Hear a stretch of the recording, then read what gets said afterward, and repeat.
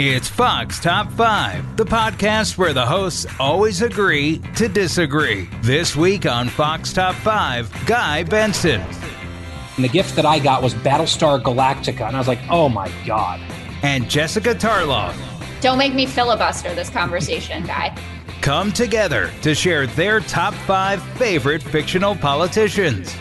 Here are this week's hosts, Guy and Jessica. Welcome to Fox Top 5. I'm Guy Benson, host of The Guy Benson Show on Fox News Radio. Today I'm joined by my friend Jessica Tarloff, VP of Bustle Digital Group and a Fox News contributor. Jessie, hello. Hey, Guy. How are you? I'm doing very well. Are you excited for this one? I'm really excited. I mean, any break from talking about politics, I welcome at the particular moment, but this also just seems really fun. So yes, I'm excited. All right, so we'll explain. Every week on this podcast, Fox hosts, reporters, personalities come together and share their top 5 of any given topic. And as you know, we're well-versed in real-world politics, but what about the leaders we've grown to love that only exist in TV and movies? Jessica and I are here today to escape from the doom and gloom of real politics to talk about our top 5 fictional politicians. Number 5. So, Jessie, let's kick it off with you. Who's your number 5?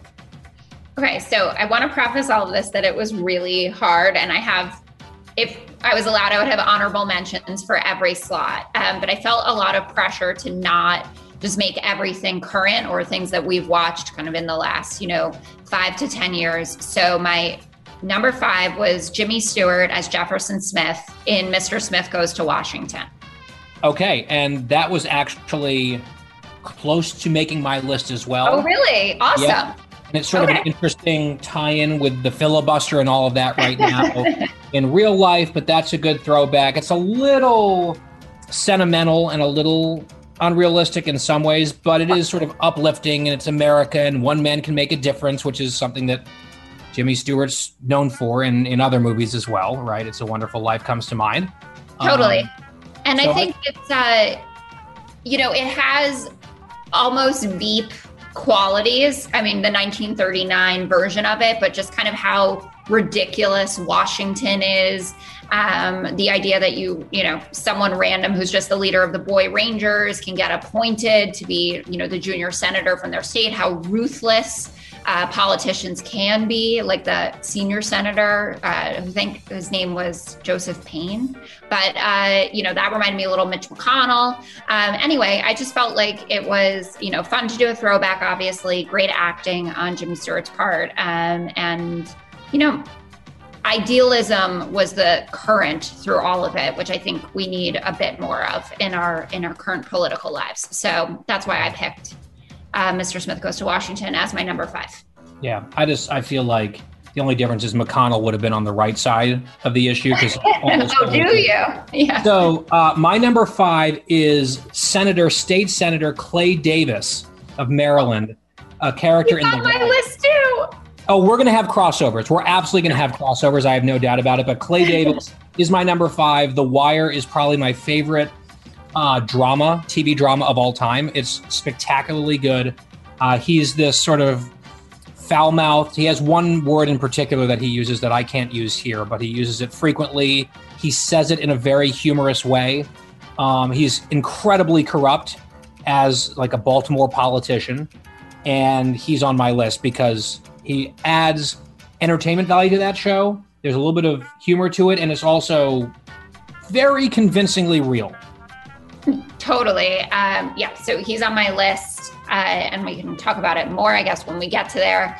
But this was definitely one that I thought had to be there. And, when people think of The Wire, immediately, or at least I think immediately, you might think of McNulty, you might be thinking about Stringer Bell or Omar, and Clay Davis was just one of the more colorful characters. And I feel like how state politics in Maryland actually works, since there was so much research that went into making that show, which if any of our listeners have not watched The Wire, it's awesome. Listen to the end of the podcast, but then immediately start watching. Yeah. So, and because the Baltimore mayor who gets elected in that show too, is it Garcetti? That's also an interesting character, but I'd say less entertaining than Clay Davis. 100%. Number 4. Number 4. Okay. My number 4 was Kevin Kline in Dave, which is one of my favorite, I'm air quoting, political movies. But the premise, if people haven't watched it, is that the actual president of the United States of America has a heart attack and is put in, not in an Austin Powers level kind of cryogenic chamber, but they basically don't want to tell the public that the president isn't around. So they find a doppelganger, and Kevin Kline looks exactly like the president. And he lives his life and builds this incredible relationship with the president, who has had this heart attack's wife, who's played by Sigourney Weaver, who's one of my favorites in general. And it's about what you can actually get done if you think like a regular person and what actual Americans prioritize. And it's funny and it's heartwarming, and there's a villain, which is great too. And it's like a little guy's being triumphant story. And so Dave was on my list at number 4. I have not seen Dave since middle school. No, okay. I saw it. It's been a long time, but I do remember it. I remember watching it in the basement with my family. And so it's like the president is incapacitated, so they find a lookalike. Exactly. Yep. You think that they are in the process of finding a Joe Biden lookalike?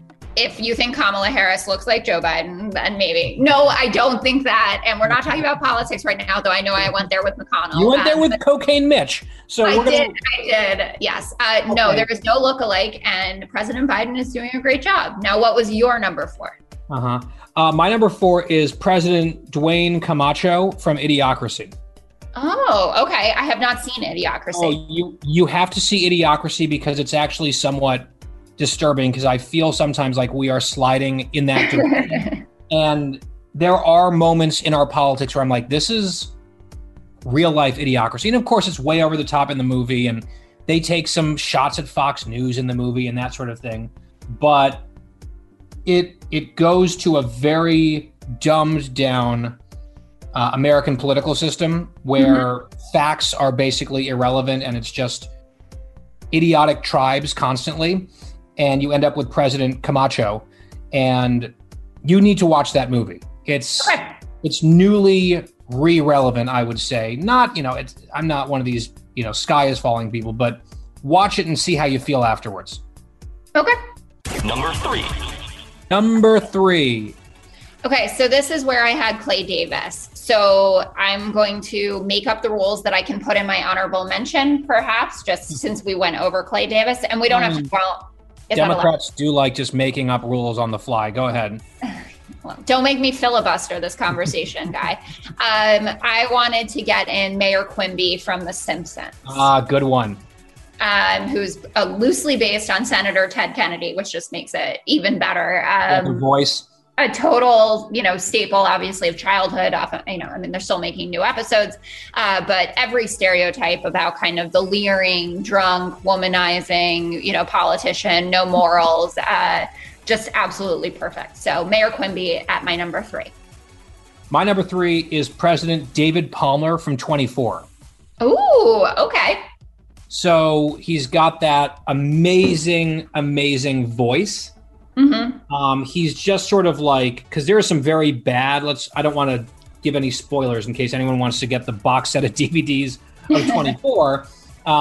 There are some very bad presidents over the course of that show. David Palmer is one of the really good ones, probably the quintessential good, well-meaning, moral, grounded, centered politicians on the show, played by Dennis Haysbert, that awesome, deep voice. He's also the voiceover guy, or was, for one of the auto insurance companies, I think. Allstate. You're in good hands with Allstate with that voice. Yeah. And he's great. And 24 was all the rage when I was in college. And so it also gives some flashbacks to that. People would gather in a common room in my dorm and watch. I actually didn't watch it at the time, but I remember hearing people yelling and screaming when big reveals would happen. And just a ridiculous but fun, high-paced show, sort of in the post 9/11 era, where terrorism and counterterrorism was very much front of mind, I should say, top of mind. And 24, I think, is sort of like a big cultural touchstone, entertainment-wise, from that era. Awesome. Yeah, I think I think that's a very good addition to the list. Kiefer Sutherland, incidentally, lives nearby me. That's my 24 moment to share. And the thing is, it's broadcast television, so they can't curse. But they're like dealing with the clock is ticking down to nuclear attacks on America, and all they can say is, "Damn it! This is so awful. Damn it, Chloe." I don't know why I had a little bit of a British accent there. Anyway, that is definitely a good one. The countdown continues after this. Hi, everybody. It's Brian Kilmeade. I want you to join me weekdays at 9 a.m. East as we break down the biggest stories of the day with some of the biggest newsmakers and, of course, what you think. Listen live or get the podcast now at briankilmeadshow.com. Number two. So we have talked about this before on your program, your radio show, which is wonderful. And you haven't seen it, but I want to talk about it again. So Kelsey Grammer playing the mayor of Chicago in Boss. And similar to the analysis that we're giving about Clay Davis in Baltimore, like this is all just about the kind of ugly underbelly of Chicago, how corrupt the alderman system is. Kelsey Grammer just absolutely nails it. He's tough and mean and corrupt. Does he kind of play is it Mayor Daley, basically, like a fictionalized version of Mayor Daley? Yeah, more or less. And they have, laced in there a big plot line with like a drug addicted daughter. It's really interesting. And I actually felt like Lori Lightfoot played off, not only Daley, but like some of the themes even from the show in her campaigning about like what she was going to tear apart about the usual system in Chicago. So I feel like it has a lot of relevancy. An interesting side note to that. So Kelsey Grammer, who critically acclaimed for it and didn't end up winning awards for it, though was nominated, he said that it was because he was a conservative, that he never won awards for his portrayal as the mayor of Chicago and Boss. So I think that's possible. Okay, so here's the thing. Here's my concern. I fear that my number two is your number one. Number one? Yeah. So what I might do is flip them. Okay. I might just flip them and then I'll look like an idiot if we don't have the same number one because we have not coordinated on this. But I will flip flop them. So my number two is President Laura Roslin from Battlestar Galactica. Okay, that definitely was not on my list. So. Yeah, I figured it might not be. And Battlestar Galactica is not the type of show that I would typically gravitate toward. However, years ago, when I first started dating an ex, we made a plan, which was a television show swap. Mm-hmm. I would pick a show and he would pick a show, and then we would watch both of them together of stuff that we really liked and the other one had. Oh, nice. So I picked Arrested Development, which is maybe the funniest show of all time. In my book, it is. And it's especially sad this week for me to talk about because Jessica Walter, who played Lucille Bluth, passed away as we are recording this. She was my favorite character on my favorite TV comedy, just probably edging out Seinfeld by a nose. And I am a huge fan of hers. Lucille Bluth, there's a montage on YouTube of maybe 11 minutes of some of her greatest lines, and I watched it again, and it's amazing. She also played the voice of Mallory Archer on the show Archer, which is also hilarious. And she kind of plays Lucille Bluth again. It's like the same type of character. Well, if it ain't broke. So that was my show. And I'm like, I'm going to give you the gift of Arrested Development. And the gift that I got was Battlestar Galactica. And I was like, oh my God. Like, I have no desire to watch this like nerd sci-fi show. I don't like sci-fi. And I have to say, it was so good. Yeah. It was a political show. It's fundamentally about war and politics, and it has trappings of sci-fi stuff, but it's about war and politics. It is so good. President Laura Roslin is sort of thrust into power in this catastrophe that she's a part of because everyone else is dead, and it's the whole thing. And she ends up being kind of someone who is unprepared for the job but grows into it and is a really sort of morally centered person, even though some of her policies I didn't agree with. But she's one of, I would say, the heroes or heroines of the show. I ended up binge watching almost all of it. Well, I did. I watched all of it, but like in a very short span of time. This was the remake BSG series, and I may or may not have teared up at the series finale. Oh. Have you seen the show? No. Like, honestly, I would have never, ever, ever in 1,000 years have picked it to watch, ever. I would have skipped over it 100 out of 100 times. If it were on a list, I was forced to watch it, and it was awesome. All right. Well, I have a couple things now for my list. Number 1.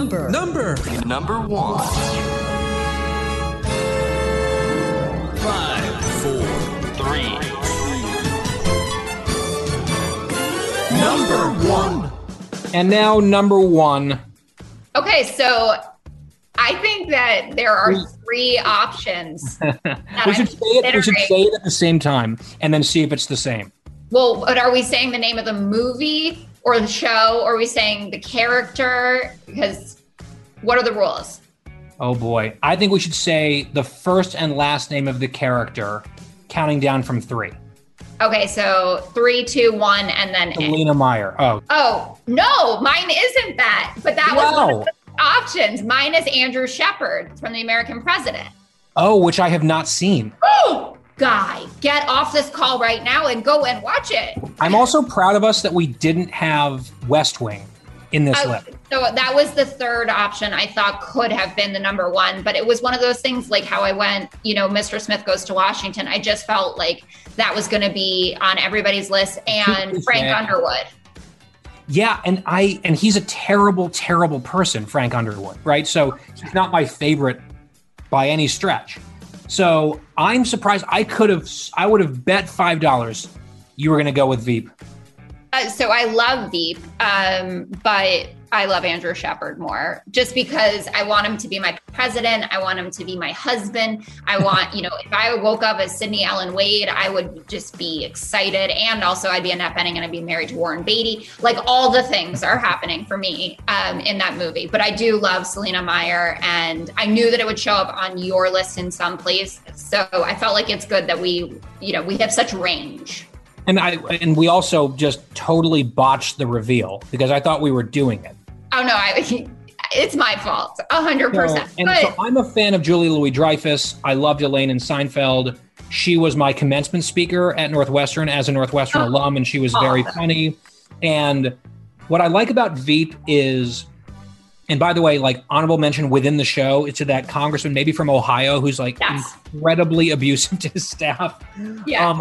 What I like about the show is it, unlike The West Wing, it doesn't glamorize politics where everyone's just, in it for good reasons, which is not true. It also, unlike House of Cards, where everyone is basically evil and conniving and Machiavellian, which also isn't true of politics to a large extent, it highlights the absurdity, the ineptitude, the pettiness, the cluelessness, the vanity that I think is much closer to hitting the actual vibe of this town than some of the other prominent shows. And Selina Meyer leans into it. I like some of her stupid slogans like Man Up and New Selena Now. And there's just wonderful, absurd characters on that show. And she's the anchor. She's the centerpiece. 100%. And I'm a huge fan of The Thick of It, which is the British show that it's based on. So everyone should watch that as well. Other great political comedy from the UK is Yes Minister, which has just some of never gonna laugh that hard moments. Totally with you on Selina Meyer. The American President is one of those movies when it's on, I always stop to watch it. Michael Douglas was just a wonderful portrayal of a human president. He's lost his wife. He's the first single president that we've had in the White House. Has a daughter that he's raising on his own and balancing his agenda and his love life. And there's also, as someone who works in polling, there's a lot around but the numbers say, and he's just not having it, which is fantastic. And it's also the beginning of a conversation about how important climate issues is. So it has some real policy implications. Anyway, so that was my number 1. But Veep was going to be on my list. I mean, West Wing was obviously a really big one. And then I feel a little bit of shame that I didn't have a female character. So I had two for the record. Yeah, no, you are the better feminist on this podcast for sure. But I would go, I did enjoy. In fact, I'm looking, since if we're doing identity politics, I did not have a single cisgendered white male on my entire list. Oh, really putting me to shame. I guess I'm a Republican now. Do better, Jessica. I also want to say, by the way, just as a proud Wildcat, both of our number one fictional politicians portrayed by Northwestern alums. Oh, well, look at that. Warren Beatty and Julia Louis-Dreyfus. Indeed, go Cats. All right, send us home, Jesse. Thank you to everyone for listening. Please subscribe, rate, and review this podcast on Apple Podcasts, Spotify, or at foxnewspodcast.com. Let us know your top fives. You've been listening to the Fox Top 5 on the Fox News Podcast Network. Thank you.